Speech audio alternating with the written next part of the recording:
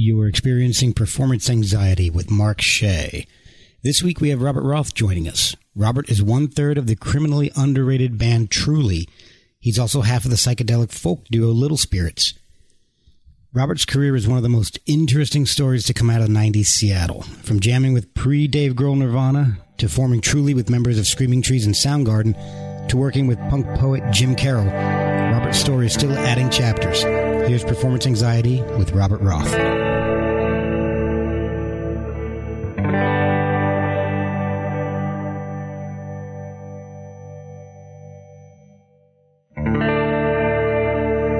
Hello, this is Robert Roth from Little Spirits. Performance Anxiety. Thank you for having me on the show.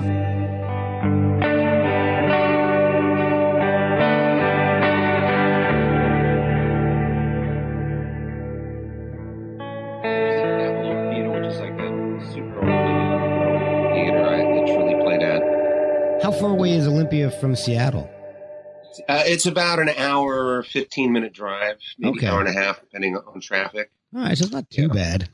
No, not at all. But when I grew up there, Seattle, really, really far. Oh, yeah. And so being underage for a lot of the kinds of things I wanted to see, being young, the things I wanted to see were big concerts like Queen and Van Halen and Cheap Trick. Had to go up to Seattle, and we'd buy our tickets, take a day off school and go to Seattle to go to a rock concert. Oh, so what was your first concert? My dad took me to a lot of jazz and stuff. In fact, we went and saw the first, went in tears at the Paramount Theater in 1975 with David Clayton Thomas back in the band singing, and that was fantastic. But as far as in 1979, when I was 13, I got to see my favorite band, Kiss, and also my other favorite band, Earth, Wind, and Fire, the same week at the same place. Oh, man. Like 4 days apart. It was like in November of 79. And it was like Kiss's last gig, or third or fourth to last gig with the original lineup. Oh, man. And that was super exciting. Well, those are some good. But then, the next year I went and saw Queen, which on the Game tour, which was like Live Killers plus the Game, which I think to me, even looking back, that probably was the best tour, in my opinion, their best material. Right. And that was amazing. And I went with my 14. I was 14 on my first big date, so that was cool. So my girlfriend was trying to make out with me the entire show. We were right up front. I had like one eye open, looking at the stage. Well, those are some good shows to start with, that's for sure. Yeah, I saw Van Halen. Well, I said Van Halen. That was cool. That was the Fair Warning tour. So I got to. So we again skipped school. I was 15, 81, and then we hung around Seattle Center, and you could hear Eddie Van Halen sound check for like an hour. It was so loud and amazing. Who else? I think I said Cheap Trick. Back in those days, The Who and The Clash. Oh, wow. Fantastic and artists. T-Bone Burnett with Mick Ronson playing guitar with him. It's crazy to look back at the ticket price. And let's see, I saw U2 on the War Tour and got to meet Bono after the show. And oh, wow. Anyway, jealous on some of these bands. It's crazy to look back. And they were I guess, affordable at the time. Yeah. To go see bands and buy records. Yeah. You'd save your money, and it was a big deal. Yeah. We're making less, but it still seems a lot more affordable than a lot of the tickets that for the bigger names, at least when you go to like around here, the big venue is the Jiffy Lube Arena, and that's where all the the really huge artists go, and crap tickets are $65. Yeah, it's ridiculous. That's why that's what and to be honest, and just to let everybody know, I'm talking with Robert Roth from the band Truly and Little Spirits here. That's kind of why I started, besides the music being great, that's one of the reasons why I started following bands like Truly, bands that hadn't really hit yet. Bands with their first albums, because they would play the smaller clubs. Or to go see them. And you can even... One of the things that I learned early on is if you hang out afterwards, you can meet the guys in the band and sit down and talk with them for a while. And that's one of the things I always liked about especially from the 90s, the Seattle. Even when you guys would come to the East Coast, I know you had you're going from tour to tour to tour. Yeah. And well, I think open scene. Yeah. Well, I mean, to me, very early age, and I started playing professionally even at a young age, 15, 16. But I always really longed to be part of a music community. I think that the punk rock scene and other places around the country and around the world that sometimes happen in real small places, college towns or even rural towns, or in parts of the city where people can afford to live and be in bands. Those local scenes, I think, are what really help good music gestate and versus just bands that come out of nowhere in the some suburb, and you're like, okay, those types of bands are mostly drawing on what they get through the media, and the bands that are out in their communities, going to shows, talking to other bands, talking to fans, building a community. I think that that's how the Seattle scene became a scene. Is just that whole cross-pollination of ideas among. Yeah, and I think Truly was a perfect example of that, because you came in from a completely different band, Storybook Crooks, with your brother in that, if I remember correctly, and some other folks, and you started jamming with, it was Mark first, correct? You pick roll. It was Truly, yeah. And then he spoke with Hiro Yamamoto. And, a lot of times you'll hear about guys that, no, I'm not going to play with these guys, especially larger bigger names back in that time period, late 80s, early 90s. Egos seemed to be outrageous because, you had bands like Guns N' Roses and stuff. And that I always loved about the music from that time period, especially Seattle. And I'll probably get hung up on your location here a little bit, because that was what I dove into it. I loved it once I found out about it. The side projects, you'd have your main band, and then you'd have another band that you were working on, and nobody was afraid to work with other people. Right. And that's the one thing that I really love, because you would get a guy who could play in a band and have a certain sound with one band, and everybody just seemed free to experiment and I wonder, as you're talking about that, I wonder if some of that isn't because the original, whatever, the first wave or two of Seattle bands were made up of musicians who had been doing it a while, versus like maybe the punk rock bands of the 70s. Maybe they were a little bit younger.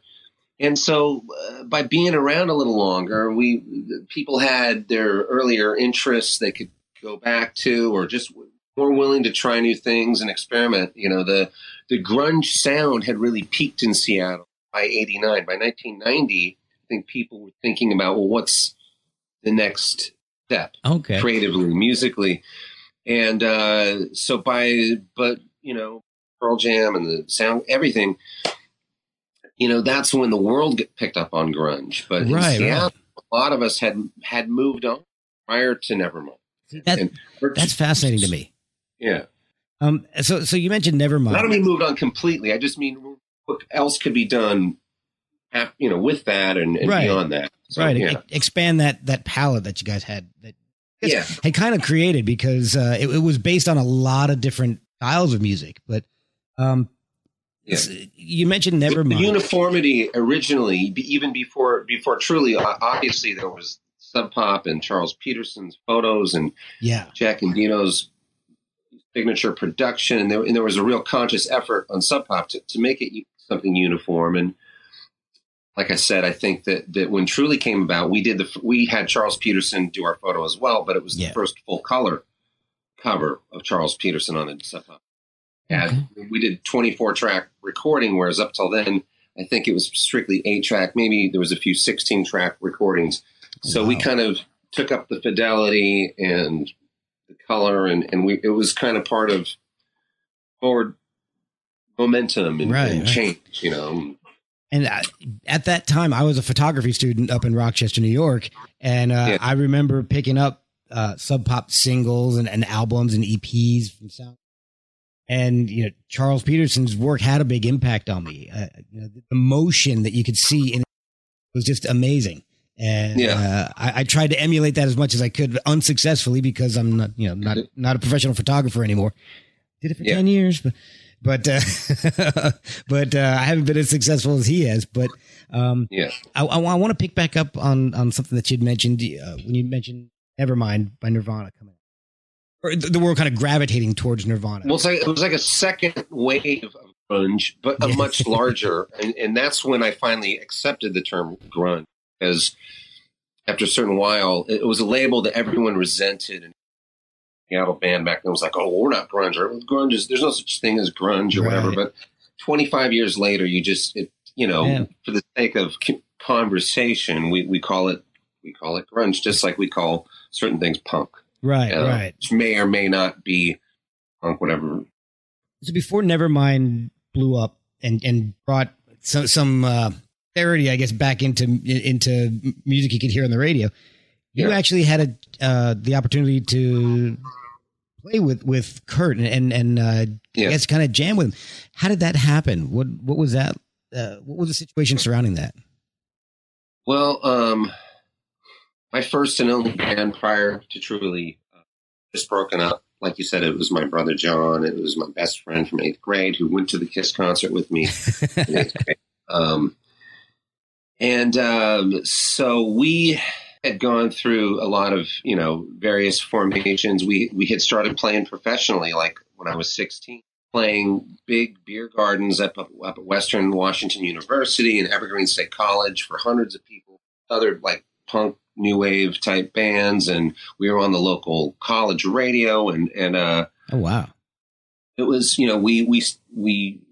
and I think, as I was saying the other night when I was talking to you, that why we were able to do that was that we played our own material, and most of the bands around at that time who were our age or even in their 20s, they were cover bands. So a band that took their own material somewhat seriously even was taken seriously, and there were far and few between, believe it or not. Now it's a real, obviously, normal thing. It's hundreds of them. So that was how we were able to progress at a young. I forgot the question. Sorry. What brought you together with Cobain? And I know that you okay. So I got sidetracked there talking about my first band. So anyway, we had broken up, and riding the bus with and Jonathan Poneman was on the bus, and he was president of Sub Pop. So he asked me what was up with the band, Starbuck Crooks, and they were fans, and so he had been keeping up on what we were up to, and he asked me about the band. I said we had just broken up. He said Nirvana has just sort of kicked out / Jason quit to replace Hero and Soundgarden. Right, Jason Everman, right? What's Everman? Yeah. So they didn't get along with him as far as their outlook on things, and anyway, so. Jonathan had said that Kurt was looking for somebody who could write songs, potentially sing a song or two on an album, but mostly back him up on guitar. But somebody more song oriented, maybe more pop song oriented, even because Jason they kind of thought of him more as a metalhead or something. So I went down I had given a cassette to a friend of mine, Justin, who worked with Mark Lanigan, who gave the tape to Kurt. And I went to a Tad show at the Vogue and into Kurt. And he said, Mark gave me your tape, but I hadn't had a chance to listen to it yet. And Kurt and I hung out for probably an hour and a half and just talked about music, drank beers, and listened to Tad. And listen to Tad too. Yeah, we did. Yeah, we listened. We caught the end of his set because we were talking the whole time about just trying to read each other's gauge each other's music taste and right. all that, and so got on really well. And one of the things that he said was like, we want to smash guitars, and Jason isn't into smashing guitars, and I was fairly my equipment, even as a poor musician. I'm down with that. So at the end of the conversation, he said, it looks like we're on the same wavelength. We should get together and play when we get back from our tour. And they were like in a week or two for 3 weeks. And being in my early 20s and 3 weeks sounding like a million years to me, or, an indefinite, not real amount of time. Right. I said, well, by that time, I'm going to be another band. So if you want to try me out, you should do it before you leave. Yeah. And as it turns out, they schlepped all their gear up to my rehearsal space, and there was downstairs. So that was a huge schlep up some really old rickety stairs. But and they were so fucking loud. It was so impressive to me. It changed my life because I brought in 100-watt PV amp. It's called a PV Vintage, and PV has a sketchy reputation, but their early 70s amps were amazing. And Kurt knew that. He's got a PV Vintage. But Kurt had a big stack mic'd up through the PA. Dad was micing his kick drum. I mean, it was full fucking concert volume loud, Wow. And my PV Vintage could not cope. So I played through Kurt's rig and Kurt played through mine.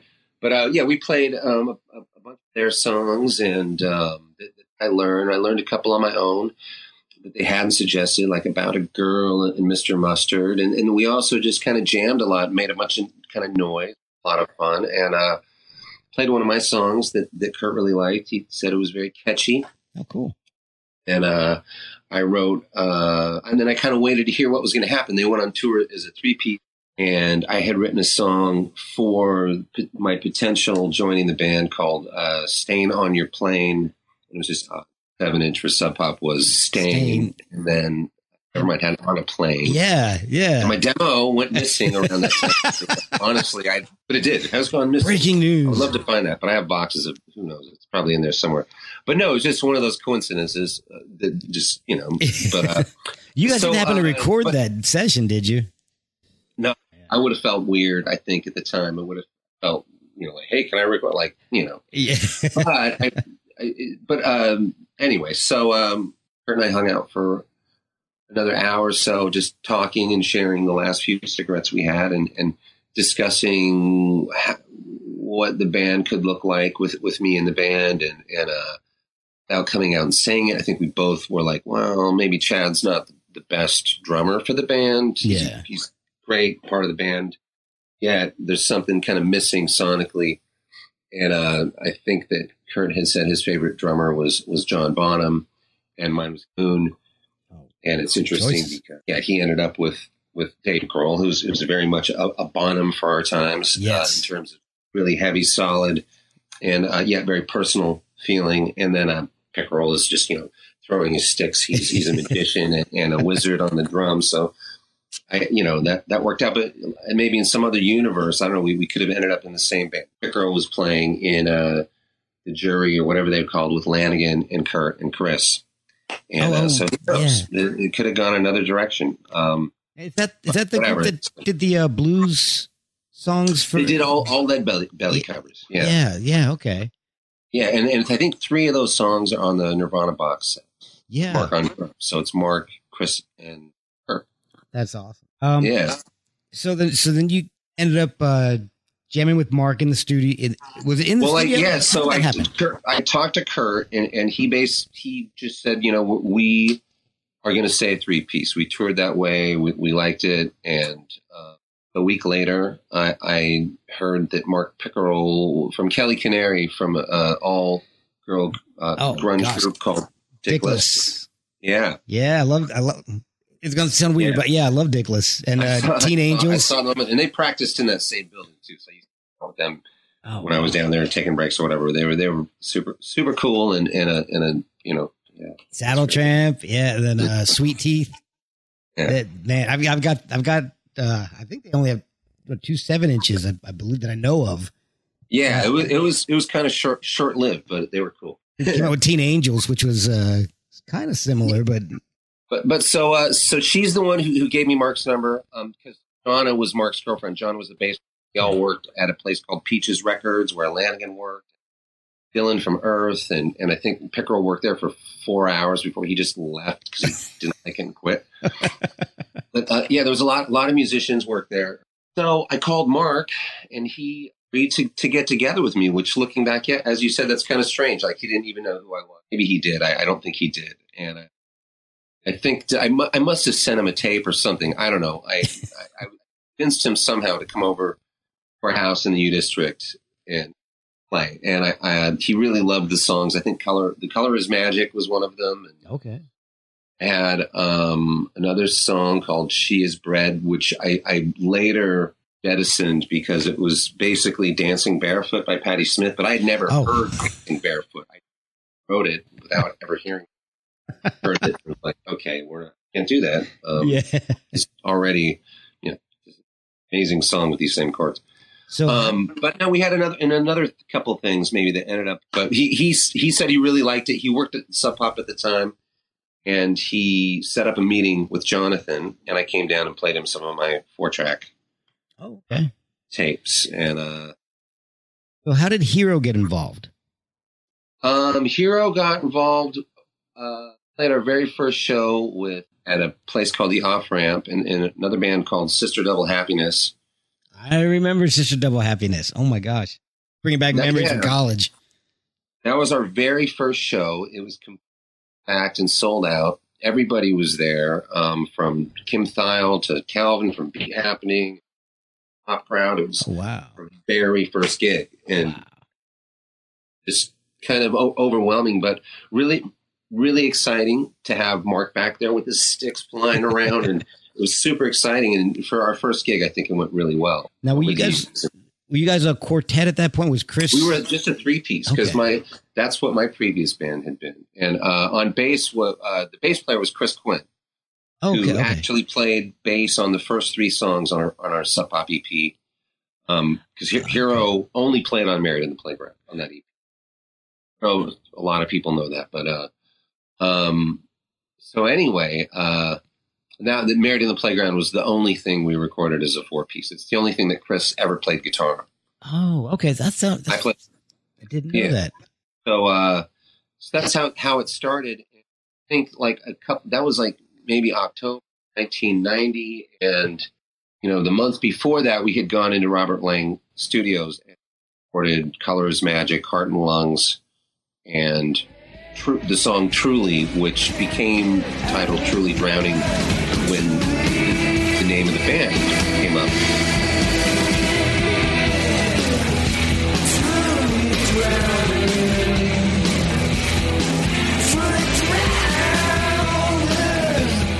Let's call it Truly, and song the same title as the band. Yeah. I was not sure about the band name, but Chris had come up with that while we were in the studio. Mark had just quit the Trees a week prior to the session, and Chris had just quit his band that morning.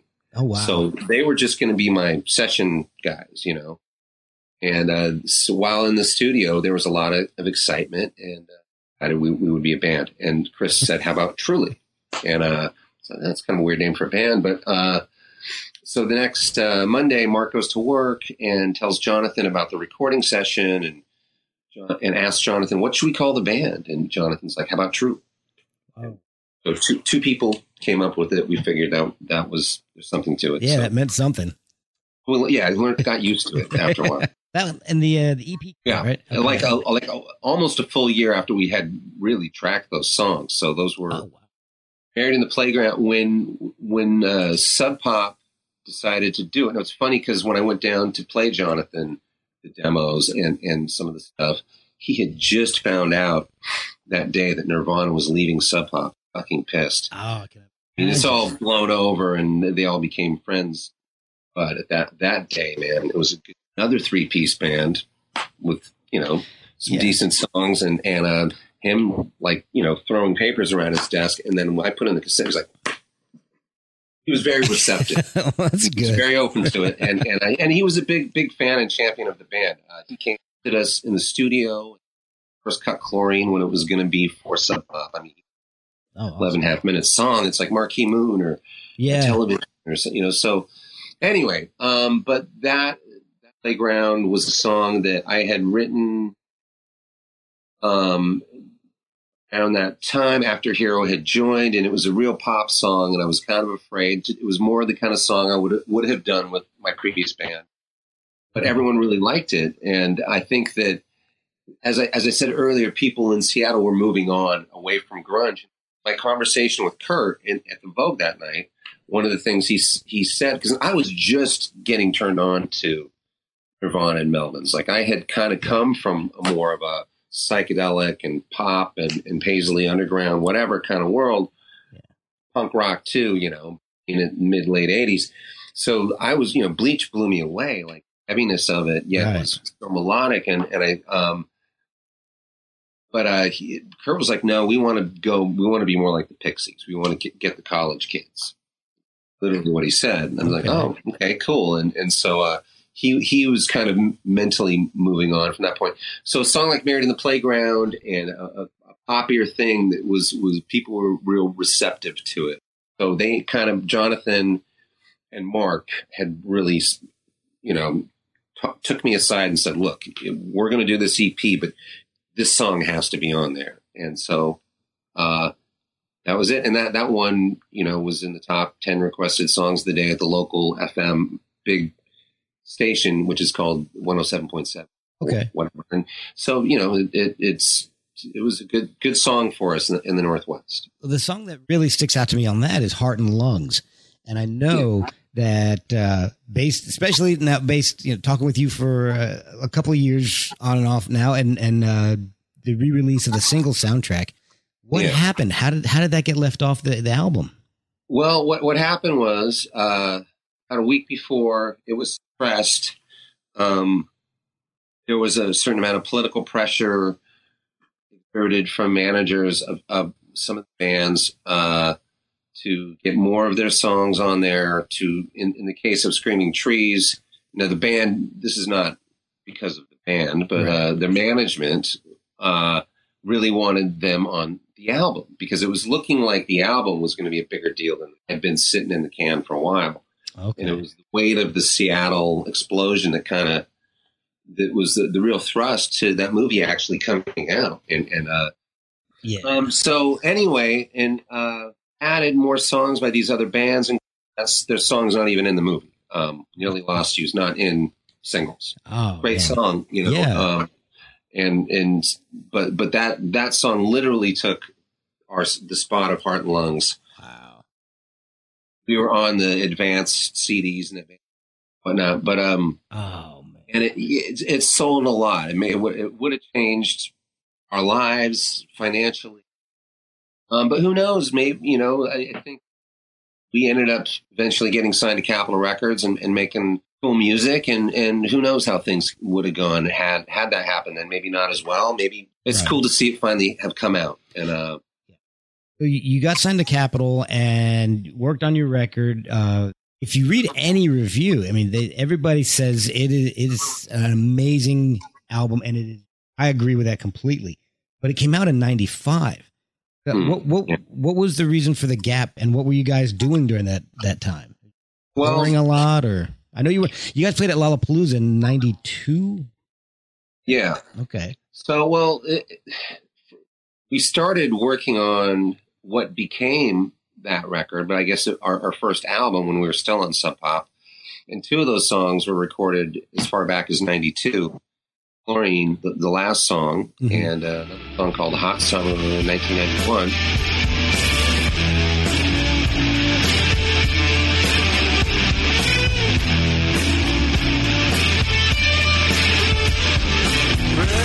And they were sort of cornerstones of the sort of, I don't know, the theme of the album.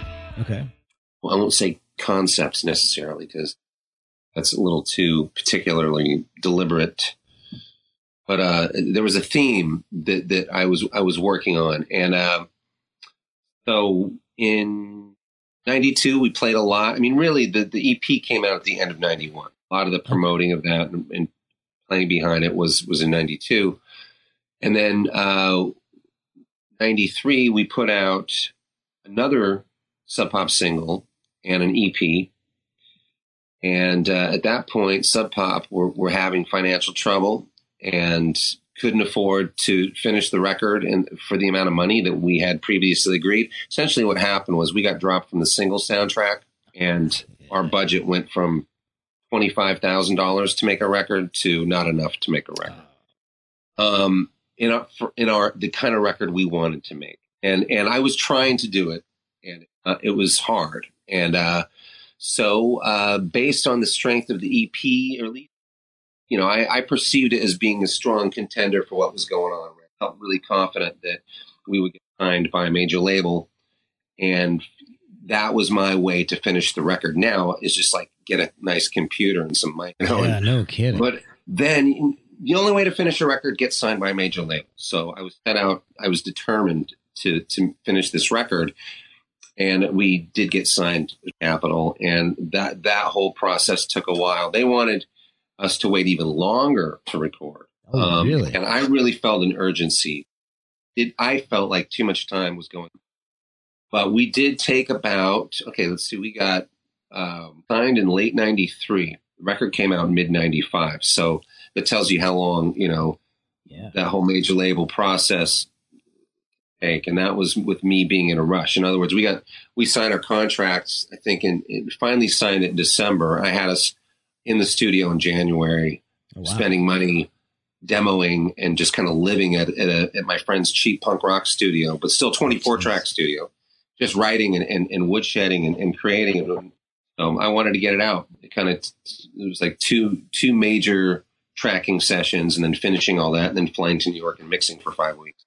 And I remember reading somewhere that sometime between you guys getting signed and the album coming out, that everybody you had worked with at Capitol had gotten the axe.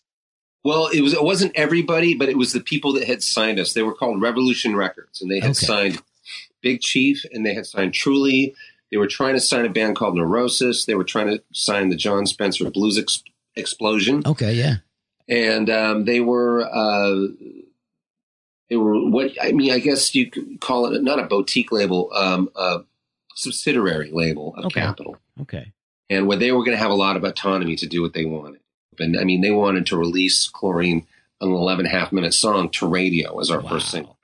They had some kind of cool ideas, but the struggle to make that record and finish it, I had looked, getting signed to Capitol Records was a dream come true, but I knew that wasn't dream. That was the beginning, because, the highway was littered with bands with major label contracts whose records never came out, who got dropped within a week.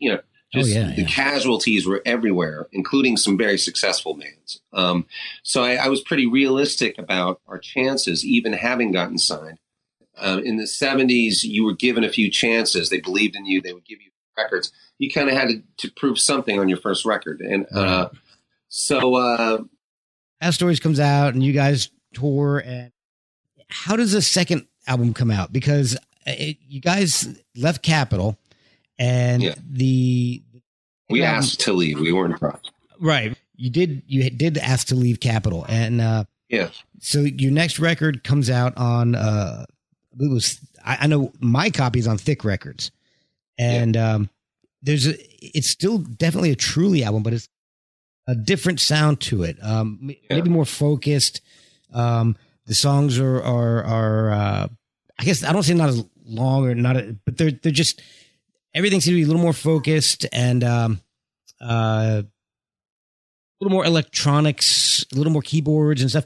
Was that intentional? Was that a sound you guys were definitely looking to? Well, thing about Feeling You Up was it was never meant a real follow-up kind of thing, because it was mostly demos that were left over. Ah, okay. And when we left Capitol, we were approached by an independent label in Chicago who wanted to do an EP of some of the things that we had left over.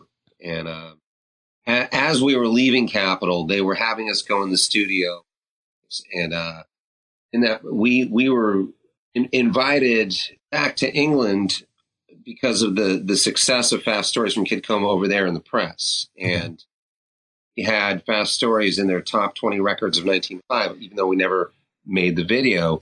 We had K-Rock in LA playing our song. It cost $100,000 to release a single, apparently, in those days. But we were getting airplay. So all these opportunities to make that record successful were stymied by the fact that Capitol was undergoing a lot of turbulence in terms of money, and EMI was going to potentially be up for sale. So it was all these, factors. And so I turned in the song, one of the demos, called Leatherette Tears. Now that time has been rolling by, see who you are. It was just a song that I have kind of just haunted my brain. 4.5 months of touring. This song had just been following me around. Yeah. We were playing it at Soundcheck in Europe, and this is while we were playing pretty much Fast Stories material live, like really heavy, loud shit live. Yeah. Had kind of written this cheerful, wistful pop song. Almost Beach Boys-ish. What's that? It almost like a Beach Boys feel to it. Kind of Phil Spector. Yeah. Something. And it's one of my favorite songs. I love it. I absolutely love thank you, man. Thank you. And so, and just like Married in the Playground, everybody really loved it. And it was like, it felt refreshing compared to the kind of more melancholy stuff that we do, and especially on Fast Stories from Kid Coma. So, and I think with the kind of Kurt dying and whatnot, I think that people were kind of trying to forget about a lot of things and not wallowing in darkness and dark music. People, I think around the Northwest were kind of wanting a break from that in some way. Okay. And that's why I think a band like the Presidents of the United States I think they were like the biggest band in 95 in the Northwest, around just in terms of like the local scene, the people that were all around going to the grunge shows. Everyone kind of had flipped a switch to that. I honestly just feel it was a need to escape. That makes sense. It's just to take a break from the, it was heavy times. Yeah. But, Seattle's never the same. The dance music on.com is taking over the whole city. That's another story. Yeah, they're about to do the same over here by me. Neil Young were just leftover songs and like Leatherette Tears. When Capitol heard Leatherette Tears, they wanted us to do a whole album of those types of songs while we left. Okay. I really felt like that would have been a big mistake. I think have to follow a record like Fast Stories. And there was even a suggestion that maybe we change our name to fit this new pop sound, Really? I mean, it was just like, it was so far from the kind of conversations we were having with them in 93 when they were telling us to not worry about singles and to push the envelope and be an album-oriented band like Pink Floyd or Zeppelin, we're like, really? Are you serious? Because this would be a single. No, just don't worry about that. Cool, then all right. And anyway, the climate had really, really changed a lot. Had really changed since Kurt died, I think. People were looking for hits, quick hits, money, get to the point. So on an artistic side, I think I wanted to prove that I was also good songwriter, because that was my reputation prior to Truly was, I'm a songwriter, not Eddie Van Halen, Right, yeah. But with Fast Stories, I kind of was a little self-conscious that we were seen as some noise-making band. And even though looking back, I realized that's not true. I just wasn't getting any respect. I felt like from label, from people around me as a songwriter, right. Okay. There's bands like Supergrass and Elliott Smith and all these. Oh, Supergrass is great. I love Supergrass. Yeah, we played a show with them in Detroit, which was a lot of fun. You're mentioning a whole slew of bands that I used to listen to. Like I love Big Chief, Supergrass. I've got just about everything Big Chief has ever done. So that's no, that's great. I'll have to pass that on. You know that Mark Dancy did the cover record. I did. Okay. Yeah, Truly has a new EP, a new single out. And let's jump into that. I want to touch on Twilight Curtains in a minute or two, but you guys do have a new single out.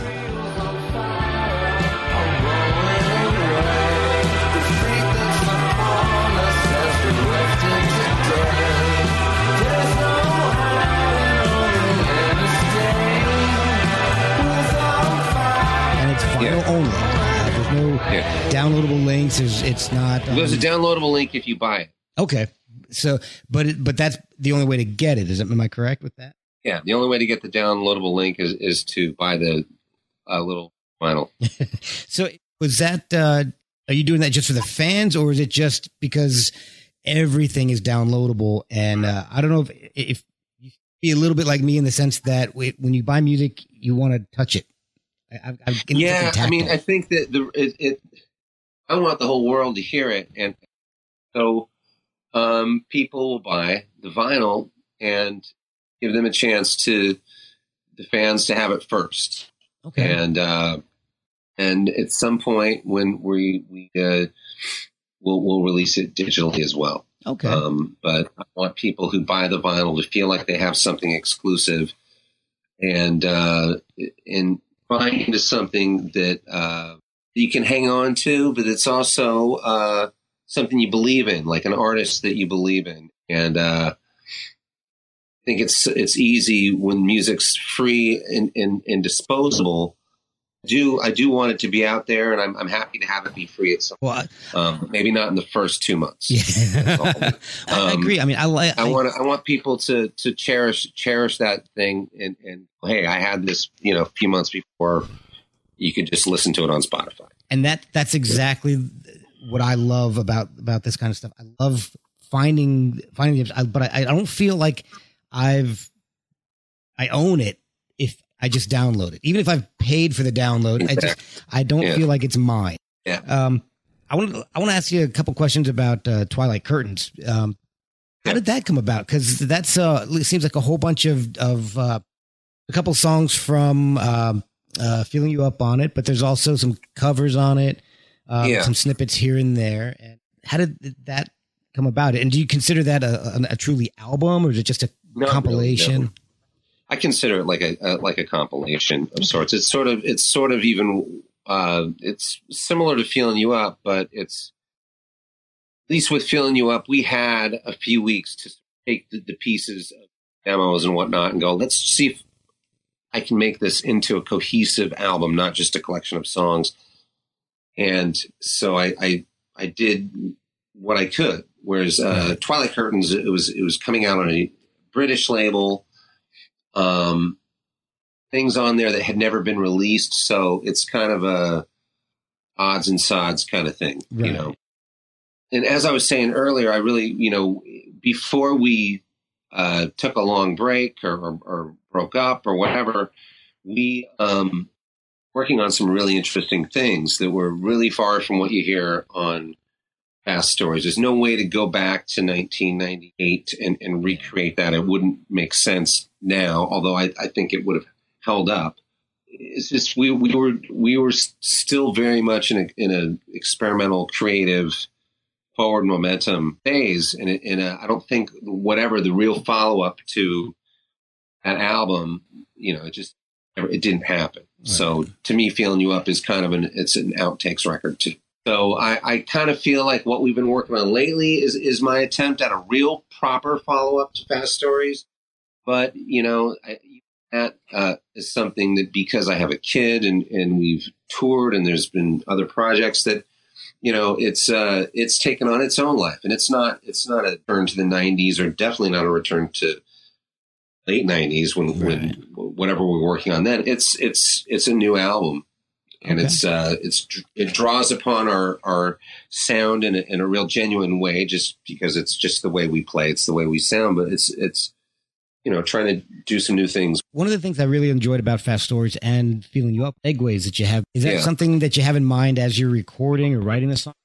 Well, I think that is a sort of, I do tend to make these sort of like sonic landscape things. It's really just like my therapy and my drawing in the sand or whatever, it's like, painting lovely pictures with sound, and it's at the same time, there's a real deep feeling about it. And I feel like it's sort of a third voice to the music. It's sort of a soundtrack. If the music's the soundtrack or the narration or something in between.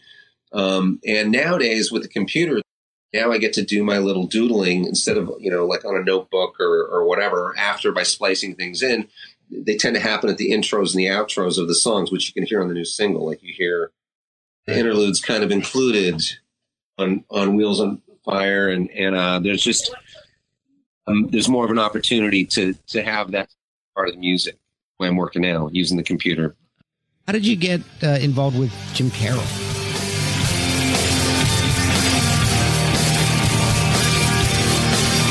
He was feeling vulnerable. That was foolish but wonderful. And of course, Jim's wife, Rosemary Carroll, was our attorney and had been finally getting close to finishing the tracking for Fast Stories. I had heard from our manager that they were doing a movie for Basketball Diaries and that Jim Carroll needed someone to write with. The director of the movie wanted him to have a couple of his new Jim Carroll songs in the film.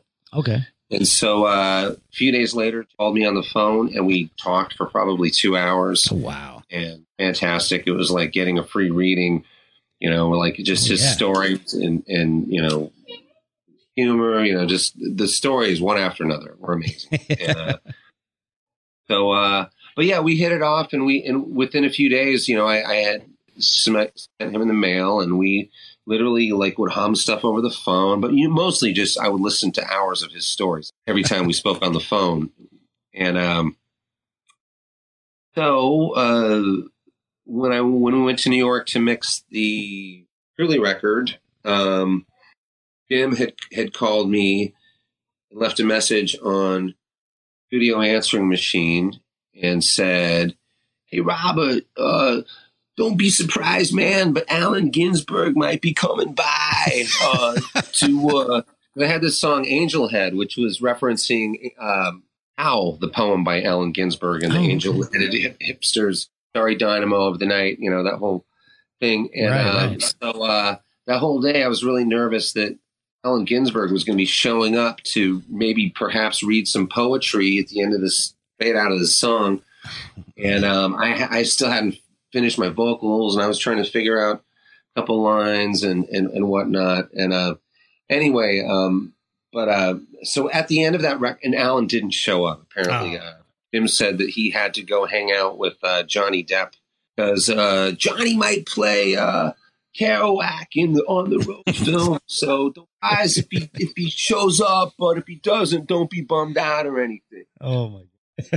But who showed up was Brian Johnson and Malcolm and Rick Rubin. Oh wow. And I was sitting at the piano desperately trying to finish one or two lines to this song, and nervous that Ginsberg was going to be showing up any moment. And then they walked in, and I just kind of felt annoyed and invaded, and kind of probably gave them a dirty look or whatever. And I'm later, that was, those guys seem so fucking cool, and you just kind of blow them off. What's that? Anyway, so but after we finished that record, 2 days later, I met Jim at West Village at Cafe Orland, and we took a cab up to Williamsburg and worked in this guy named Oliver's little studio and did the vocals to these songs. And long story short, and Lenny Kaye from the Patti Smith group worked on one of them with Jim when I wasn't piano. And what ended up happening was a person who was the music supervisor to the film.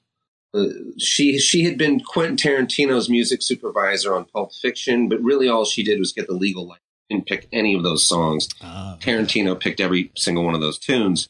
Not surprised. Her cachet went way up, and she was all of a sudden music supervisor to every film coming out in the next 2 years. Jeez. Her name was Karen Rockman, and her brother was Ricky Rockman from Headbangers Ball. Oh, okay. And Karen Rockman was bragging to Rosemary about having never read any of Jim's poetry, never read Basketball Diaries, and didn't particularly like his voice and didn't want it on the album. Wow. And for a movie about his life, he was not good enough to be in as a vocalist singer of his own material. So what ended up happening was got Pearl Jam on the soundtrack. They flew Jim out. Pearl Jam flew Jim out. Wow. And they basically give the middle finger to the label and say, well, here's Pearl Jam. Yeah. Here's Jim Carroll. So that was a win for him and them. But our songs didn't make it in the movie. And they actually asked me doing the scoring. Oh, wow. I'm like, sure. They sent me some clips. And Eno and The Edge were the ones doing the scoring. And they had dropped out. And I lost out to Graham Revell. Well, yeah, I mean, he did everything. So I probably would have been way over my head, but anyway. Well, I want to ask you a question about some of your gear. Are you a gearhead as far as guitars? Yeah. I mean, I'm more of a recording gearhead, art freak who's freaked out on every little part of the guitar. Yeah. And you know, like I'm not that kind of a gearhead. Like I don't work on my guitars, that kind of stuff. Right. But I'm very into ways certain gear works in certain types of material, and that includes microphones, compressors, EQs, guitars, pedals, you know, that kind of stuff, like the architecture of recording, and for live, for that matter too, like how to get across a sound live. Like everyone these days uses these little combo amps that sound great, but there's something missing when I go to shows from the days where our players had these big amps and kind of filled the room in smaller clubs, where these combo amps, you know, I know it's coming through the PA too, but you know, if you noticed when we played in DC, I have this massive like 70s Fender cabinet. Yeah. With what I want on it. And anyway, so I'm into that gear, not because it's the most vintage, expensive, whatever. The amp kind of has become, but it's just because it moves a certain frequency. Okay. And it hits your body a certain way. So I'm a real, I'm a connoisseur chef of sounds like that sounds that feel good, taste good, you know? Right. So I'm a gearhead in that sense, you know, gear that pushes those emotional buttons, you know. That's why I still have the Mellotron. Oh, wow. Man. This is my studio, by the way. It's a mess right now. I don't know if you can see it. Yeah, I can see it. It's awesome. Well, because you get this great sound on songs like So Strange and The Possessions. You get this like wet, swirly sound on your guitar.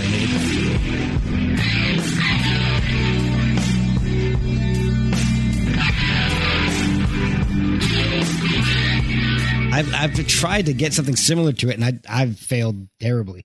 What kind of effects do you to get sounds like that? In the Truly days, I stumbled on chorus echo, tape delay, and it's my first band from Olympia. We had a guy who was our second guitar player who was quite a bit older than us. He was, you know, kind of around in the prog rock days, and then kind of around in the new wave days, and he brought a lot of cool tricks to it. Like the EBO and the Roland Chorus Echo, and those are all things I ended up doing later. Not maybe directly because of him, but probably now that I think about it.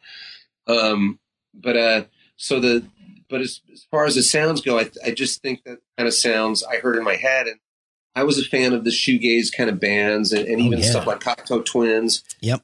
And My Bloody Valentine, but I wanted to have a very American, very rainy Northwest, you know, kind of sound. Right. And to me, like the Roland tape delay, drenched in reverb and saturated and kind of on the verge of blowing up. That was my version of Northwest shoegaze or something. Just some kind of like, you know, overtones that you can kind of get lost in. Yeah. And kind of enjoy as waves of sound.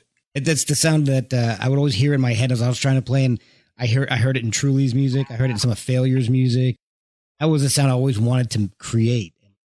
Oh, that's cool, man. So, thank you. Now working on music with Little Spirits.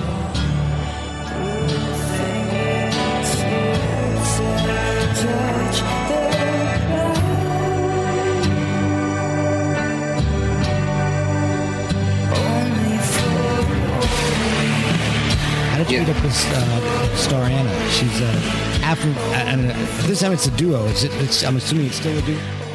Yeah. How did you meet up with Star Anna, and how did that all come about?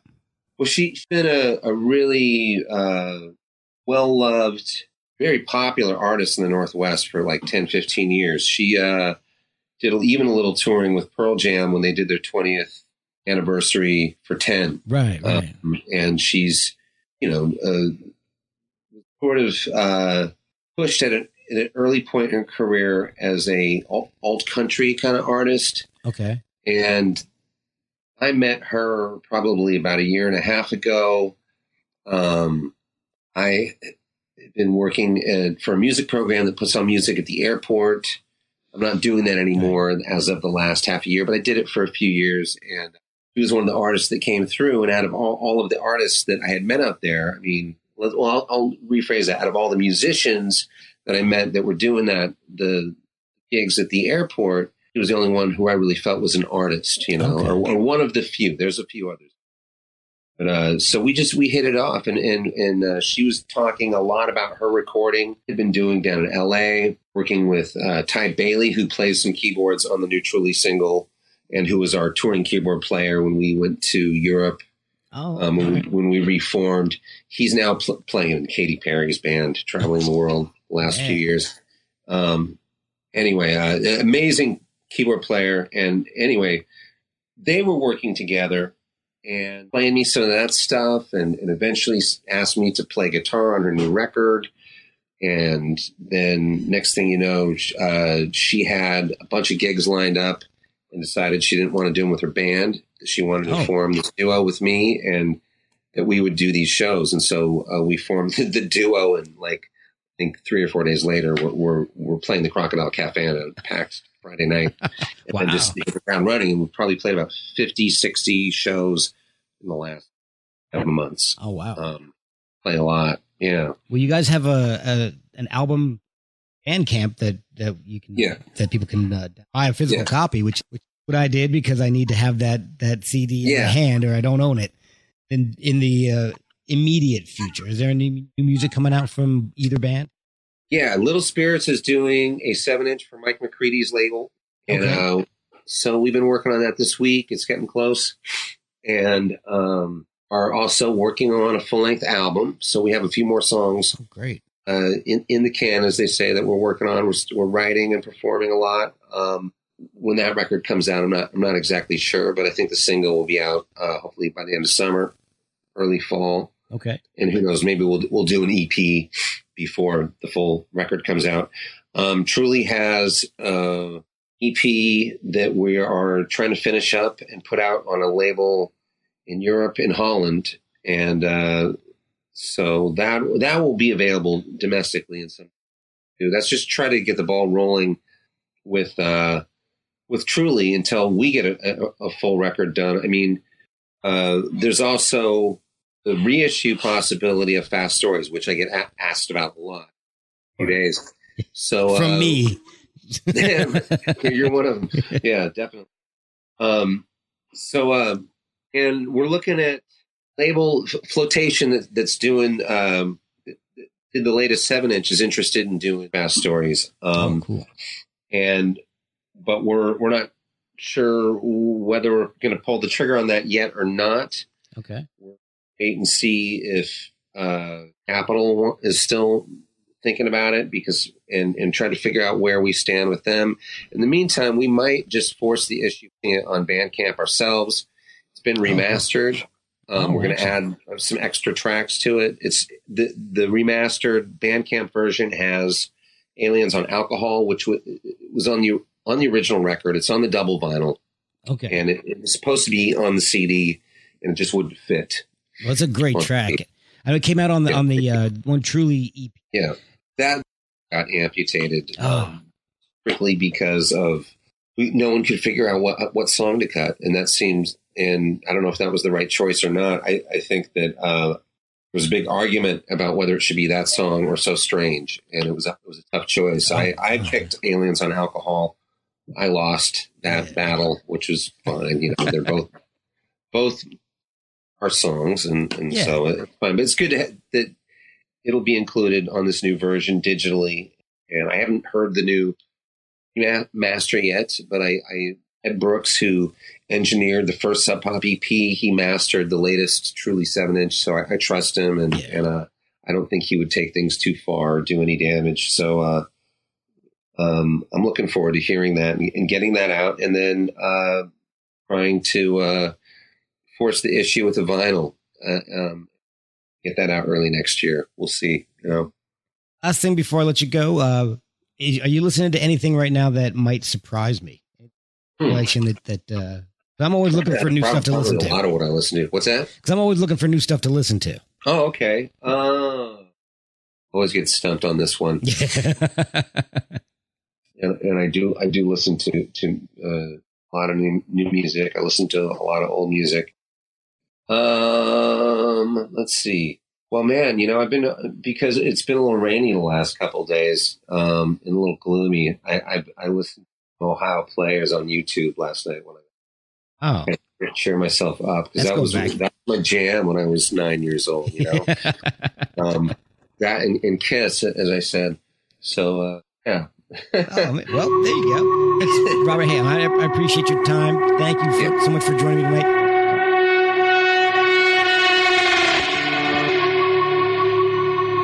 Let me sip something. You got it. I'll join you.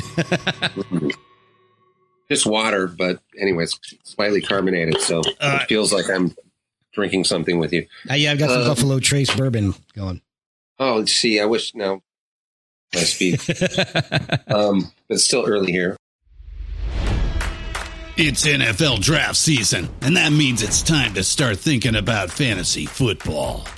FantasyPoints.com features industry-leading experts and prognosticators using proprietary hand-charted data to help you score more fantasy points. FantasyPoints.com is the place to go for whatever kind of fantasy football you play. Whether you play fantasy football, daily fantasy sports, or do a little bit of everything, Fantasy Points has the meticulously researched content to guide you to victory. And why wait for the fall? Fantasy Points also covers the new spring football league, the UFL. Join the guru, John Hansen, Scott Barrett, Joe Dolan, and other massive names in the fantasy football universe with an exclusive offer. Use code Pantheon for 15% off any Fantasy Points package, including the all-in package, with access to every article, tool, and data nugget that Fantasy Points has to offer. That's FantasyPoints.com and code Pantheon for 15% off at Fantasy Points. FantasyPoints.com, code Pantheon. Score more fantasy points.